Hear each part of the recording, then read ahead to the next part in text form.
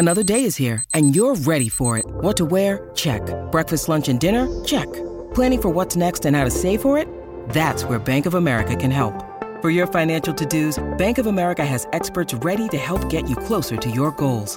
Get started at one of our local financial centers or 24/7 in our mobile banking app. Find a location near you at bankofamerica.com/talktous. What would you like the power to do? Mobile banking requires downloading the app and is only available for select devices. Message and data rates may apply. Bank of America N.A., member FDIC.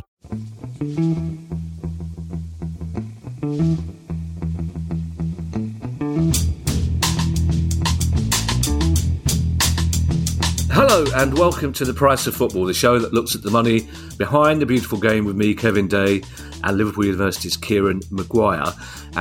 Before we get into the news stories, we have some news of our own, but unfortunately Kieran's just... I don't know how I'm going to get through this pod, Kieran, because Kieran just gave me some news it's really rocked me. And if I'm struggling, imagine how Kieran's going to be struggling. To share with the listeners, Kieran, what you said as we just tuned into each other. Well, I was about to go and make some rocket and caper mayo, and my capers are out of date. And I've been down to Waitrose, and they're out of stock. Oh, so it's a crisis in the Maguire household. Never mind the World Cup. This is what really matters. You see, some people are struggling to make a decision whether to pay the heating bill or buy food, and Kieran's got no capers for his rocket and caper salad. This is heart-rending, Kieran. I think we should... I'm going to get Comic Relief involved. Is what I'm going to do. Next Red Nose Day, we're going to get a sad picture of Kieran holding up an empty packet of capers, pointing at the out-of-date date. I didn't know capers could go out of date. Yeah. Aren't they look after them. The little pickled things, aren't they? They are, yes. Well, what's kept you so long? You're sitting on a... Never mind. Well, you know what it's like when you stick things in a cupboard. Tell me that. Yeah. And then you go, oh, blimey, I haven't used those for a while. So I thought, right, rocket and caper mayo on some... goes really well with fish and chips, and disaster. Yeah, I had that decision on a bottle of limoncello, which I found at the back of a cupboard the other day, which is way past its sell-by date, but I figured it was alcohol and lemon, so it couldn't possibly be off, could it? How could that be off? Didn't next morning. I had a terrible headache next morning, but it's not as bad as your problem. Now, our news stories, Kieran. The first one, I'm afraid, is a sad story. We have some news about our upcoming live show, which was due to take place at Plymouth Argyle's home park on Tuesday the 13th of December. However, for various reasons, including the upcoming rail strikes, we know a lot of you were travelling from quite some distance, plus Plymouth are playing at home in the Papa John's Trophy that week, we've agreed with the club to postpone the show. I'm very sorry about that, and the fact that it's quite short notice. We'll let you know the new date as soon as it's been agreed, but it will be in the new year. It's likely to be February or March. We hope everyone who's bought a ticket can make it, but if you can't, of course, you'll be able to get a full refund. On a brighter note, however, literally, the first ever Price of Football replica shirt will be available to pre-order from this coming Monday, December the 5th. I would say it will make a lovely Christmas present, but you won't get it before Christmas, which that's the level of admin cleverness we're working on. This is why we don't win awards, Kieran. We can't even get the shirts out in time for Christmas. It's a lovely shirt. There is a photograph somewhere along Kieran's social media, but we'll be revealing it in a I was going to say a spoof kit reveal, but it's not. It's going to be a proper shirt kit reveal, albeit one that's filmed at the Paulson's Arms.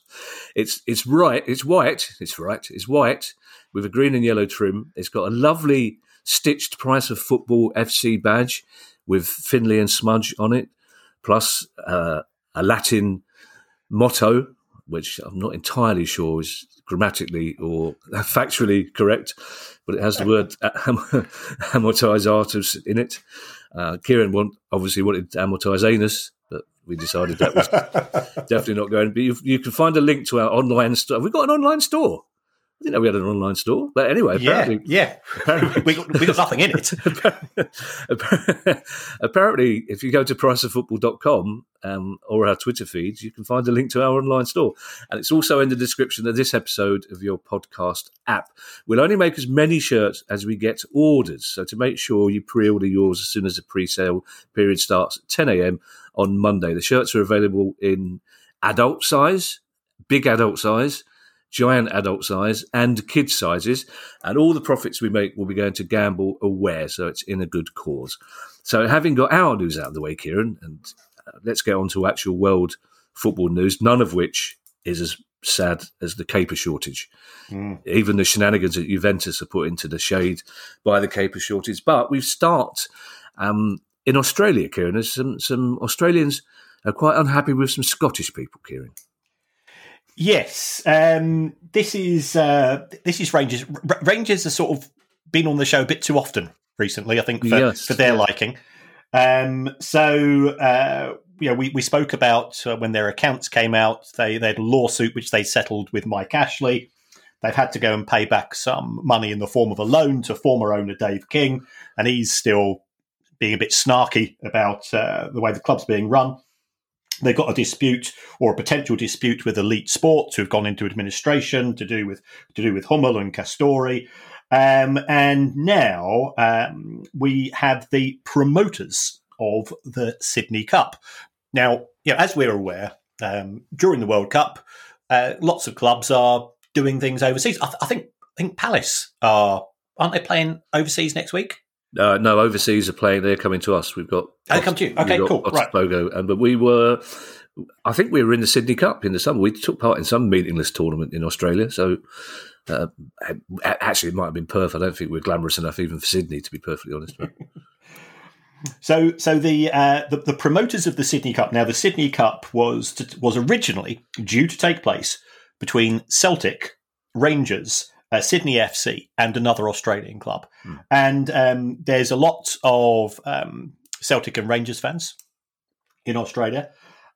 So this was this stirred up quite a lot of interest. And then Rangers pulled out. So the promoters are grumpy about this. They managed to get Everton as a replacement for Rangers, but Celtic ended up playing Everton, and there were 39,000 unsold seats or unsold tickets as far as the match was concerned. So the promoters saying, well, we've lost out here, so we're going to sue you for around about £1.6 million, which is a sizable amount. Rangers said, I think at the time in March, that they were unhappy because the match was being promoted as an Old Firm game, and they're saying, Old Firm matches are cup matches and league matches. And the Rangers fans also were quite unhappy when this was announced, and they got a bit going back to last March, because it was sort of being announced as Angie's, the Celtic managers. He's Australian. It was being marketed as his homecoming, and Rangers fans said, "Hold on, it's Celtic versus Rangers. We're not the bit part. We are not the Andrew Ridgeley in the Wham of the Old Firm," and therefore they kicked off. The Rangers board were unhappy. They pulled out. So there's a lawsuit now. Rangers could be counterclaiming against the promoters for marketing the game in the wrong way. But when it comes to all this, we've got Mike Ashley, we've got Elite Sports, we've got the promoters, we've got Rangers counterclaiming. We all know that there's only one winner in this, and it's those people that don't have to buy bottled capers; they can get them delivered by hand. It's our silver-tongued friends in the legal profession, in the accounting profession, and so on, who will just be going, well, this is money for old rope for us. We'll get involved, and it's money that drains out of the football business. And we're fully aware that we've got disputes, and we think the absolute world of Nick DeMarco, and I've met many of his legal friends, and they're all very smart people, but I think there's too many squabbles arriving in football, and negotiations far better than litigation. Yeah, I'm fairly sure off air, Nick DeMarco did tell us that he has his capers delivered one by one by an individual toddler just comes along with a silver salver with a caper on each. So it's a little bit naughty of the organisers promoting it as an Old Firm derby, because there's a subtext there, isn't it? It comes with this is going to be a bit tasty, it's going to be a bit naughty. There might be some trouble. I can understand why Rangers were unhappy about that. But so they could lose out twice, because presumably they lost out on a substantial amount of money by withdrawing from the tournament, and now could lose the best part of £2 million, which even for a club like Rangers is a substantial amount of money, isn't it? Yes. They are also having to, of course, go and pay the manager a payoff. I mean, they did get, I think they got around about £2.5 million from Steven Gerrard going to Aston Villa. But Van Bronckhorst they just sacked, and they've also recruited the QPR ex-manager, so that would have cost them in compensation at a time when everybody knows that in Scotland finishing second is finishing nowhere as far as Rangers and Celtic are concerned, and they've drifted a wee bit behind Celtic as far as the table is concerned. So there's a bit of angst at Ibrox. Now, to quote the immortal John Shuttleworth, Man United's share price has been up and down like a bride's nightie. Yes, it has, and mainly, we spoke last week just as the story had just broke. I think earlier in that day, that there was a potential takeover of Manchester United, and I'd estimated what I thought could be an asking price, and I said at the time, it's way beyond the current share price. Well, if you'd had £1,000 worth of Manchester United shares last Tuesday morning, you'd now be sitting on a profit of £750 on your £1,000.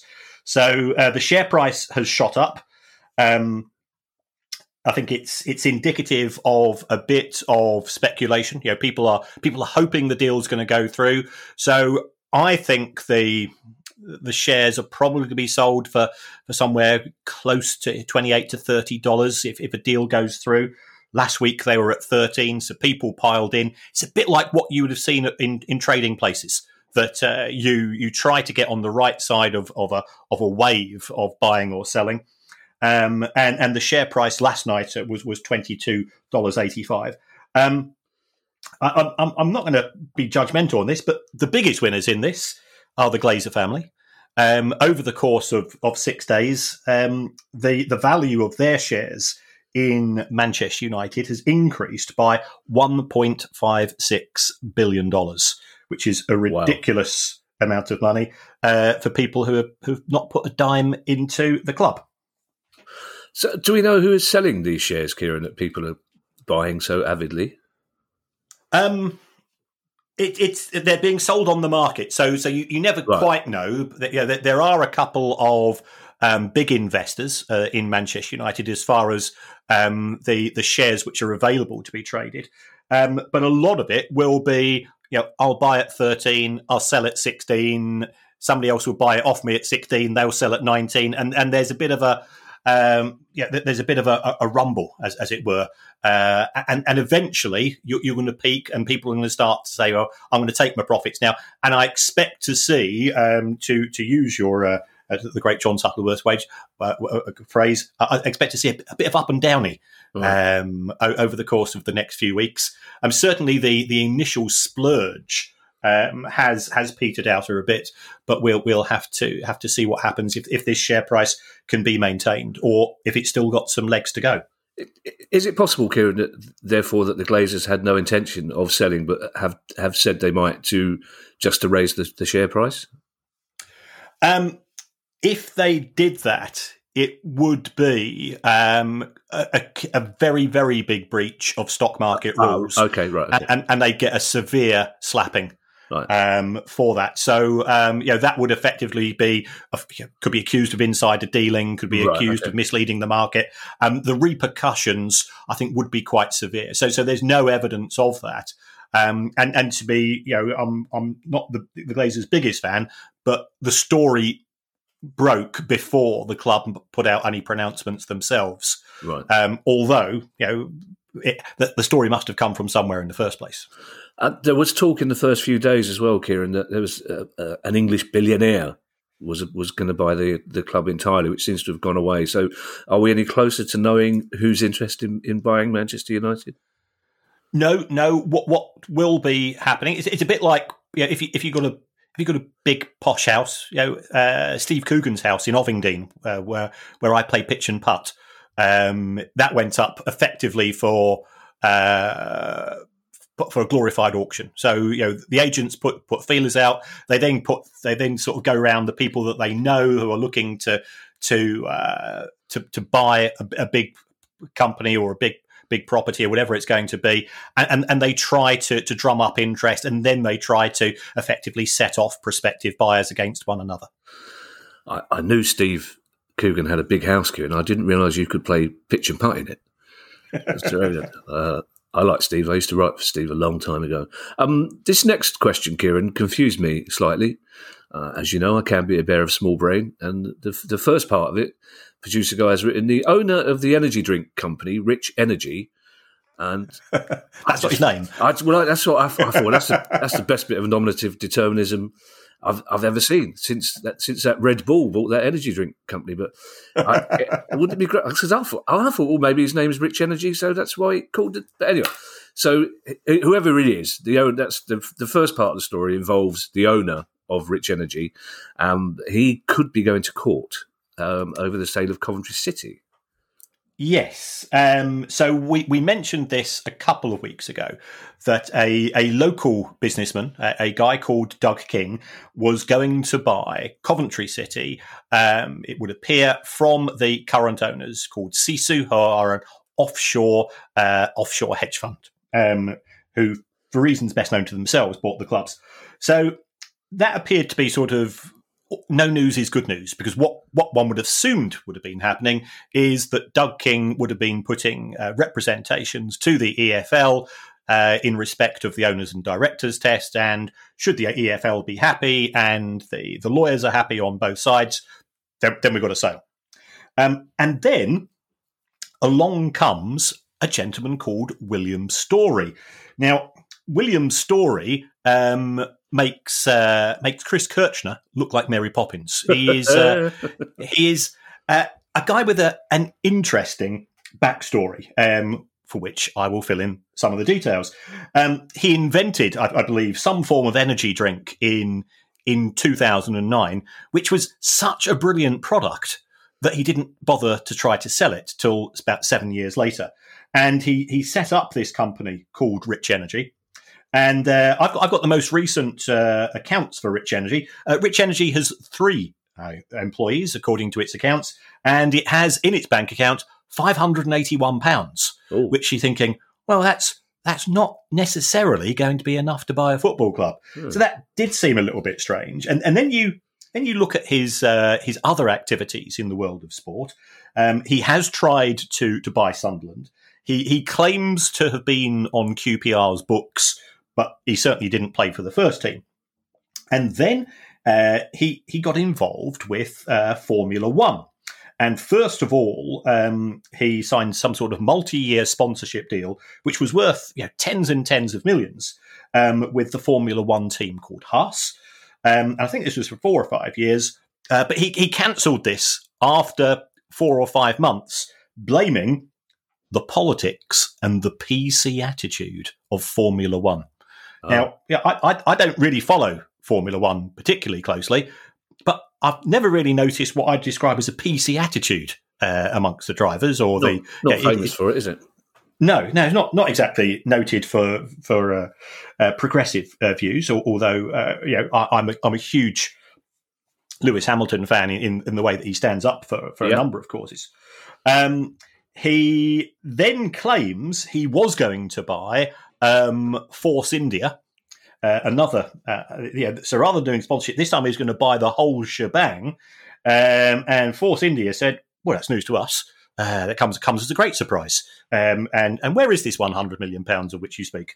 So it's all a bit strange. So what William Storey is now saying, I was in talks with Sisu to buy Coventry City Football Club, and I'd made quite a lot of progress in terms of the deal. And now this guy, Doug King's come from nowhere, and this is outrageous. Yeah, it's the equivalent of saying, you'd agreed to buy somebody's house, you'd exchange contracts, and then suddenly somebody else appears from nowhere and buys it. So William Storey is claiming to be the wounded party in all of this.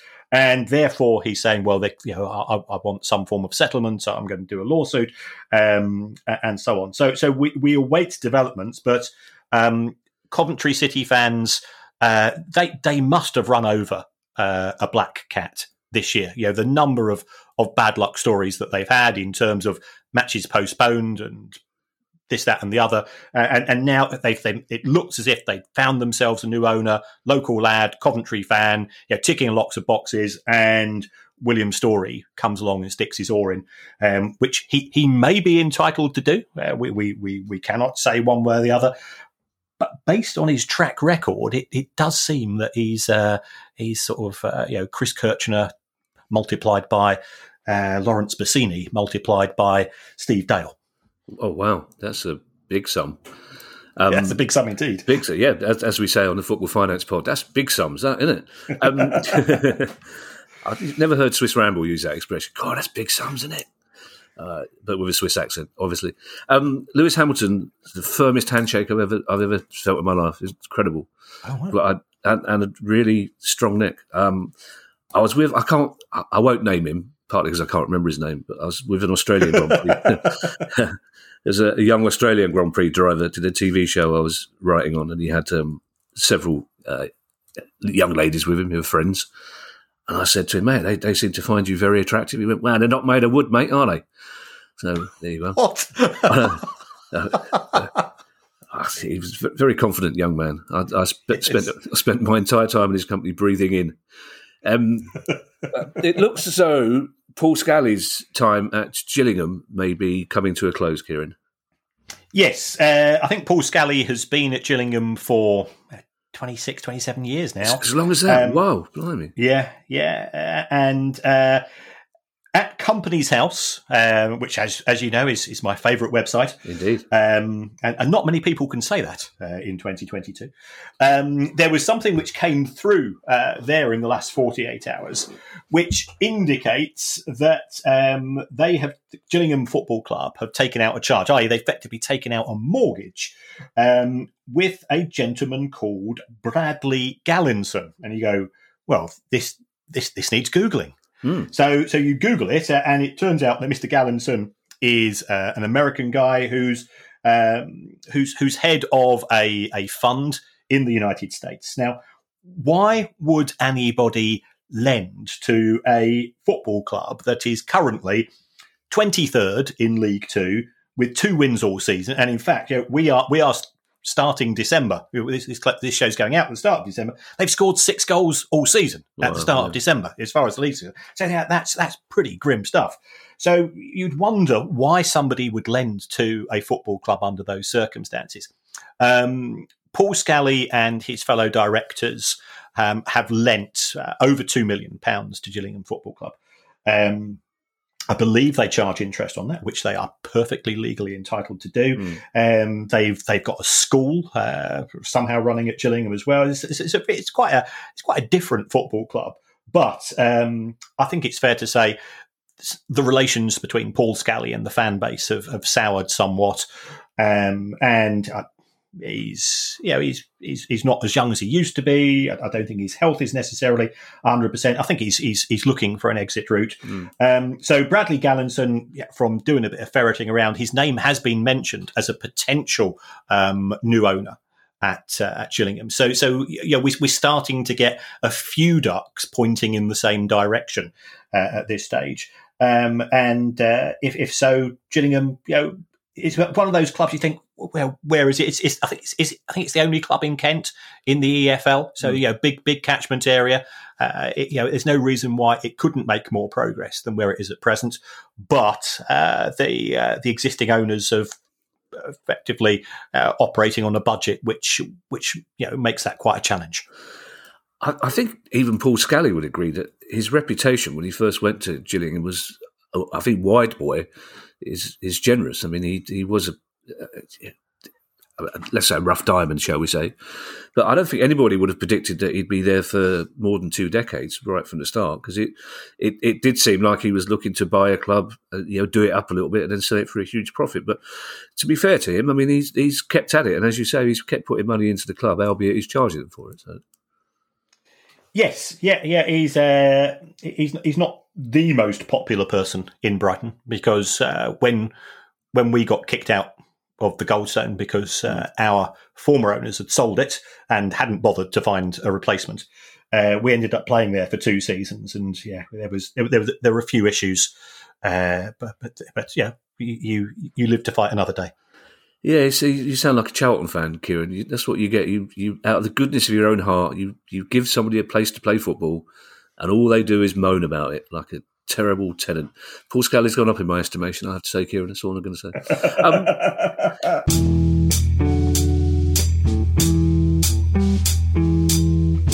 This episode of The Price of Football is brought to you by the AI-powered workspace Notion.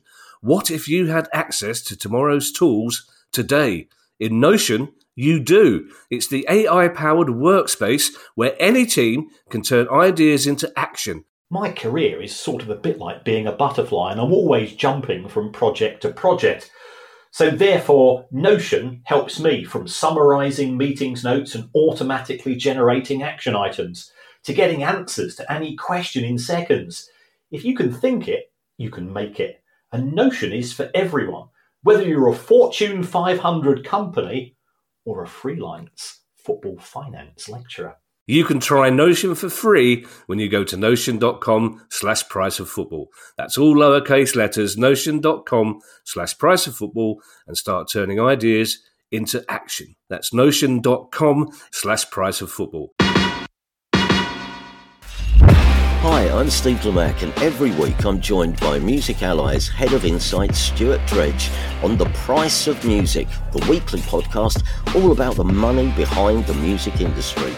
In each episode, we discuss the very latest goings-on in the music business and dig into the finances behind the big stories. So whether you're a music lover who just wants to know more about what really goes on in the industry, or you're an aspiring musician, manager or label owner who wants some inside knowledge on how Spotify's financial model really works, or what the future holds for independent live music venues, this is a show for you. Subscribe to The Price of Music in your podcast app now. See you soon.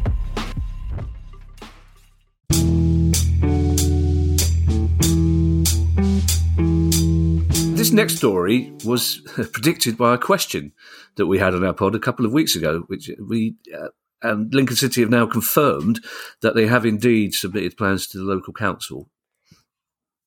Yes. Lincoln are always on my good step as opposed to my naughty step, because they are one of those clubs that sees themselves as a community club that engages with the fans' trust. It invites fans groups onto meetings as well to explain the situation. I've got to know Liam, who's the chief executive. I know Clive Nates a wee bit as well, who's effectively the owner.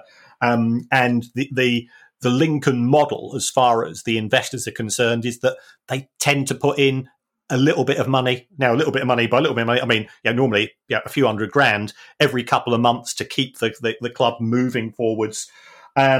But they've applied for an expansion, in effect, which will it will bring in rail seating to effectively safe standing to the ground.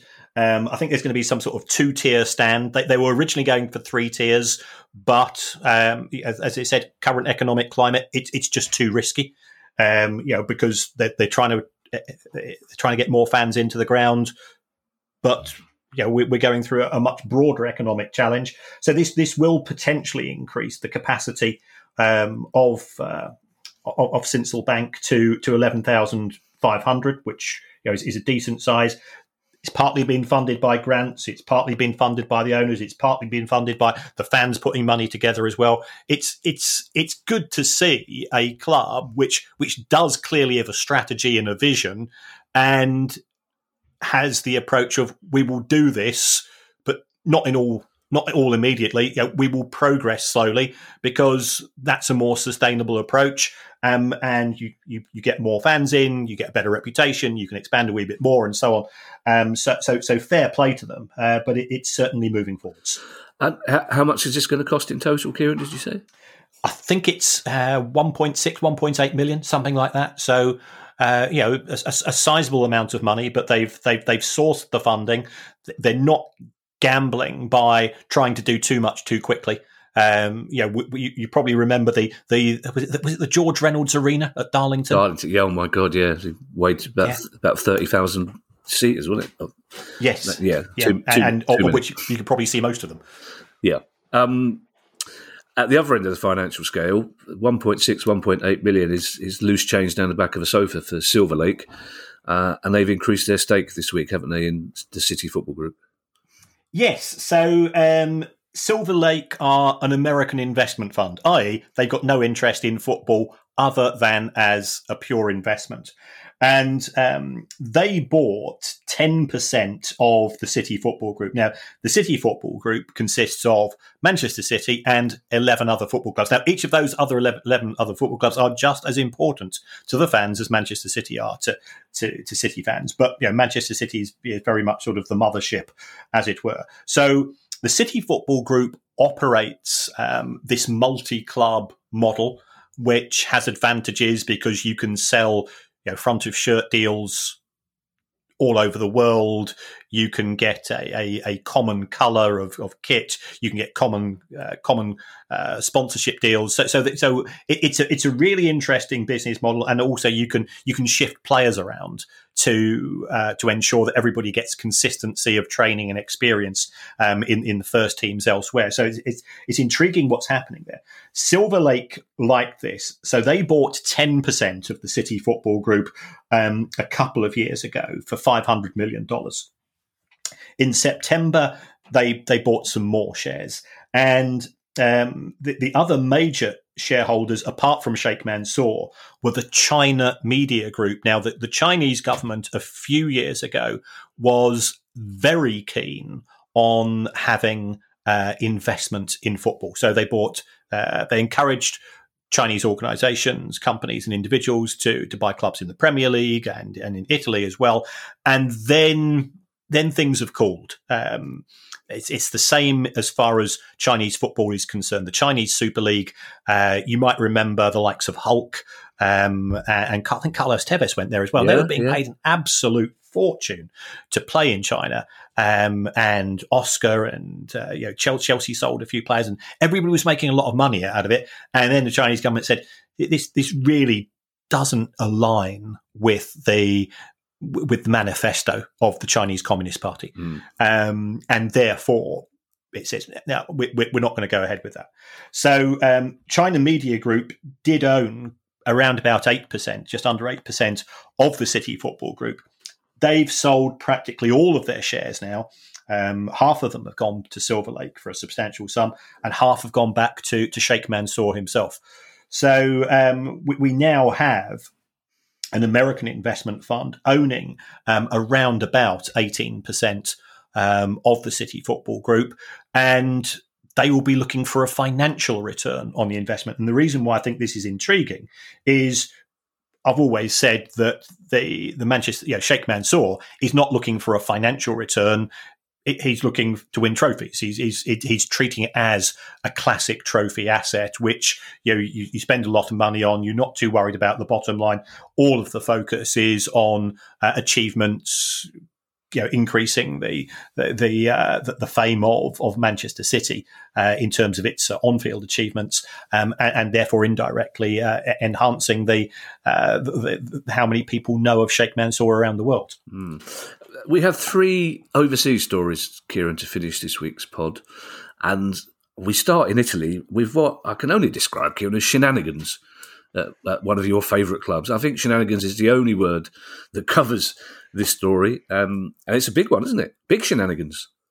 It's huge. Yes. Juventus is a listed company, and we were talking earlier about when we spoke about Manchester United, that if your shares are listed on the stock exchange, they are subject to more complex rules and a greater degree of scrutiny than a private company, because I could own some shares in Manchester United and I could sell them to you, and there's got to be good faith between us. Whereas in a private company, normally the shares tend to be owned by the people who are involved at board level, because you're not able to physically buy and sell shares on a market on a day-by-day basis. So Juventus is one of the few clubs which is listed on the Italian stock exchange. And we've spoken before about some unusual transfers of players taking place, and I think the most notorious of those was when Juventus signed Arthur from Barcelona, and they swapped him for Pjanic, and people said, okay, yeah, those players were right. They're probably worth 20 to 25 mil, which is decent prices, but it's not going to get people overexcited. You're not going to open up the training ground for a £20 million signing. But then it came through that these deals were going through for 65 to 70 million, and then you go, there must be a reason behind that. And of course, if I sign a player for 20 million and I sell him for 25, I make a profit of 5 million. We won't worry about amortization. If I sign that same player for 20 million and I sell him for 70, I make a profit of 50 million. So what's happened here is that by swapping these two players, both Juventus and Barcelona have booked a profit of £50 million on this deal. And then the Italian sort of financial police have said, well, that's not the only unusual transfer dealing that Juventus appear to have been linked with. They've sold a few other players at large profits as well, and it all just looks unusual. Now, Juventus successfully defended these charges because how much is the Mona Lisa worth? How much is a Banksy worth? How much is a Picasso worth? Well, we don't know. It's worth what somebody's prepared to pay for it. So Juventus's defence was, well, look, there's only one Pjanic around. If Barcelona are prepared to pay 70 million or 65 million for him, whatever it's going to be, then that's what he's worth. And the financial police looked at it and said, well, yeah, but he's a bit bobbins. But Juventus says, well, yeah, that's not our problem. Yeah, we found some mug who was prepared to, we mugged him off. And that's what they used as their successful defence. So that appeared to have sort of got them out of a. Oops. Hello, the capers have arrived. Yes, sorry about that. That's the theme tune to Halloween, which is my ringtone. I'm letting people into my little world here, aren't I? Yes, you are. But then on Monday night this week, an announcement came from Juventus in a very pompous and clearly agonised over press release that Andrea Agnelli, who is the chairman of Juventus, and the whole board of directors had resigned together. And they said, oh, there's ongoing legal and accounting issues. And to be fair, there's some really good websites out there, some really good Twitter accounts. I'd urge people to follow Italia Football. It is absolutely superb. And what appears to have been the case is that Juventus had said that during lockdown, when Juventus were hit pretty badly, excuse me, bless you, that they had they'd managed to get players to agree to take pay cuts and pay deferrals for a period of 4 months. Now, the accusations which now appear to be coming through was that, well, actually, the players only took a pay cut for 1 month, and they were being paid through other means, other means than the normal payroll. All of which it seems very, very strange, and the Juventus have said, right, we're now going to publish new accounts. You don't do that if you've got nothing to hide. But we are seeing a sort of defence coming out from the club, and they are saying what's happened is normal accounting. Well, I've been an accountant for a few years, and I've never called something normal which involves you having to go and completely restate your accounts and the whole board of directors resigning at the same time. So it does sound pretty weird, and we will await developments. It does. There's a bit of Schadenfreude arising here because Andrea Agnelli, as we know, is still one of the big cheerleaders of Super League. And I think the three Super League clubs, Barcelona, Real Madrid, and Juventus, they appear to be having a very close relationship with an organisation called A22, who turned up in Brussels this week to try to persuade the EU, because we're expecting a ruling on the Super League on around about the 15th or 16th of December. And the head of A22 saying, well, you've got it completely wrong about these Super League clubs. That they're all above board, and they want greater transparency and better governance, and they just want a fairer deal for football. And all the journalists were writing this down and go, "Oh, blimey! Well, perhaps we've got Barcelona and Real Madrid, who in case anybody's forgotten, were both subject to fines by the EU for taking illegal state aid, and now we've got Juventus, who were relegated from Serie A a few years ago for financial misdemeanors, and now we've got this other event taking place. So, if that's good transparency, if that's good governance, I just fear for the rest of football. If that's the gold standard to which we should be trying to follow, it does seem a bit messy, to put it mildly. As you know, Kieran, I love art. I'm very fond of art. I don't like the Mona Lisa. She's got that look on her face which indicates that you've done something to annoy her, but she won't tell you what it is. Well, that normally takes about 3 hours to unravel, I find.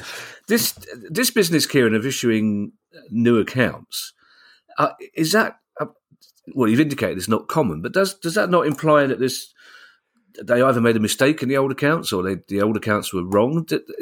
Surely that raises suspicion levels very, very high, does it not? Yes, you're absolutely right. I mean, you only change them if there's a reason to change them, and it's either error or fraud. It's as simple as that. According to Juventus's own press release, that the whole thing's being blown out of proportion. Well, if that's the case, why resign the whole board? Yeah. All of them. Yeah. We've ascertained, Kieran, that because we're not very good at admin, our football shirts won't be available for Christmas. But if you are looking to buy something for the loved one in your life, there's a minority stake in Paris Saint-Germain going. I don't know how you'd wrap that, but who's interested in buying them? Well, we've got the Qatari owners are wanting to sell 15% of Paris Saint-Germain. They've seen what's happened at Chelsea. They've seen what's happening at Manchester United and Liverpool. And they are looking for what we refer to as a whale. And a whale is somebody that's made an awful lot of money over the course of the last decade. And there's a lot of whales. A lot of people have made an absolute fortune in recent years, mainly from technology and social media and so on. And there's a case for saying, why buy 15% of a football club, which is effectively run as a state club because of the relationship, and there's nothing wrong with that, by the way. What involvement are you going to have? It's going to cost you somewhere in the region of €500 million. So there's a case for saying the Ferrero Rocher bought on December the 24th, walking home from the local garage, is probably a better deal than writing out a check to the Qatari owners for €500 million when you get absolutely nothing in return. Because if you say to them, well, I think we should be doing this, we should be expanding the stadium, we should be signing these players, I'm not very happy with the manager, they say, well, we own 85%, on your bike, pal. You'd probably get a decent seat, I imagine, wouldn't you? And the food, I would hope so. The food would be all right, wouldn't it? Our last story, Kieran, almost against my better wishes, I've been thoroughly enjoying watching the football at this World Cup, but quite a few people have been unable to watch it, Kieran, have they, because of the actions of one country? Yes, and this does seem very strange. The Qatari and the Saudi Arabian government, I think it's fair to say, they fell out a few years ago, and Qatar was effectively embargoed through various geographical links. So you couldn't land ships there unless you went through very long routes and so on. So things were quite messy between Qatar and quite a few of the Gulf states, of which Saudi Arabia was the most significant. And then there was the thawing of that relationship, and my knowledge of Middle Eastern geopolitics is a bit sketchy, but there was an entente cordiale, and Saudi Arabia and the Qatari emirs have been seen at matches together. So you would think that, oh well, it's good, and we're going to say, has there been any good that's come through sort of off-field activities? If two countries can now talk to each other, then that is good as far as I'm concerned. But what is weird is that back in Saudi Arabia itself, the matches can be seen on a combination of free-to-air and subscription channels. So I think we take for granted that we will see every single match of the World Cup forever going forwards on BBC or ITV. And I think that's part of our football culture. Although, if you take a look at the legislation, it's only the World Cup final that's deemed to be a crown jewel and has to be made free to air. So we could see perhaps Sky or somebody else come in for it in the future, but I think they'd be a bit reluctant because I think they know they'd get a backlash from it. Yeah, of course. But in other countries, that culture is different, and different doesn't mean better or worse. It's just different. So as far as Saudi Arabia was concerned, fans could watch on free to air, or they could use a subscription channel, and then all of a sudden the subscription channel got blocked. And this was a few days into the World Cup. I think that the Saudi games themselves were shown because they were originally on free to air anyway, because the Saudi government wanted as many of its citizens to be able to see it. And Saudi Arabia, they are pretty football potty over there. Yeah. So it all now seems a bit uncertain as to how things are developing with regards to that relationship.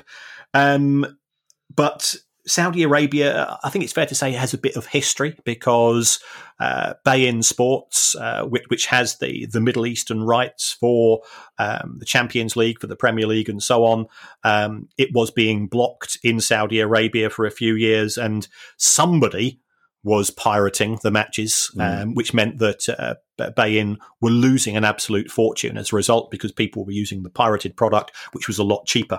Now, people say, well, surely that's no different from if you've got a mate called Big Dave down the pub who's got some dodgy sticks. And I say, well, I think it's slightly different because it appeared to have been doing this piracy. It appeared to be doing it sort of at corporate level or higher. That's it. This is Wednesday, Kieran. We're recording Wednesdays, 8 minutes to 7. So Saudi Arabia about to kick off. They could qualify for the knockout stage, which would be fantastic for the football in that area. Obviously, we'll be watching Argentina-Poland or Lewandowski versus Messi, as BBC Radio have been calling it all day. Now, we do have an interview for you this week with programmes expert Ian Hine, who's not just an expert on football programmes, he specialises in collecting Brighton and Hove Albion programmes, Kieran, which is very, very niche. Quite an upstanding man. Really, very niche. Yeah, I was so well behaved. I was quite proud of myself for being so well behaved with you and another Brighton fan on. But instead of playing it to you now, we're going to do something a little different. We're going to put the interview out as a standalone episode tomorrow. We're not always going to do this with our interviews, but we are conscious that some of our Thursday episodes have got a little bit, shall we say, Lawrence of Arabia in scale in recent weeks. So let us know what you think.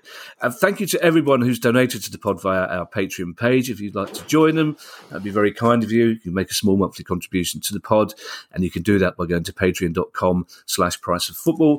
If you have a question you'd like answered on the show on our Monday edition, and it's questions@priceoffootball.com. And in the meantime, I shall hand you over to Mr. Kieran Maguire for his customary farewell. Well, as always, folks, thanks so much for your support, which is coming across in many ways. I know I think the Spotify playlists have come out today, and I believe a few of you have watched our podcast or listened to our podcast more than any others over the course of the year. And we're really humbled that you love the show so much. So that's one way of thank you very much for the support. Patreon's another vehicle for doing that. But also, you can go onto your podcast app and you can give us a review. Give us 5 stars. It really helps us in the charts. It helps us to have the credibility to when we're trying to book guests and so on. And by all accounts, it doesn't matter what you say as far as the actual written report is concerned. So you could even say you'd rather have the show presented by Robert Lewandowski and Bobby Davro, and it wouldn't make a blind bit of difference. In fact, I'd listen to it myself. Little Bobby Lewandowski, that'd be great, wouldn't it? We went, a group of us went to Poland a couple of years back, Krakow, and one of our younger friends decided that instead of saying please and thank you, he was going to say Lewandowski to every Polish person he spoke to, which lasted about 40 minutes before someone threatened to chin him, which was I think none of us speak Polish, but that was the gist clearly of what was being said to him. Bobby Dav, Bobby Dav, God love him. That's the only thing you can say about Bobby Dav. God love him. Bye, everybody. Bye. The price of football.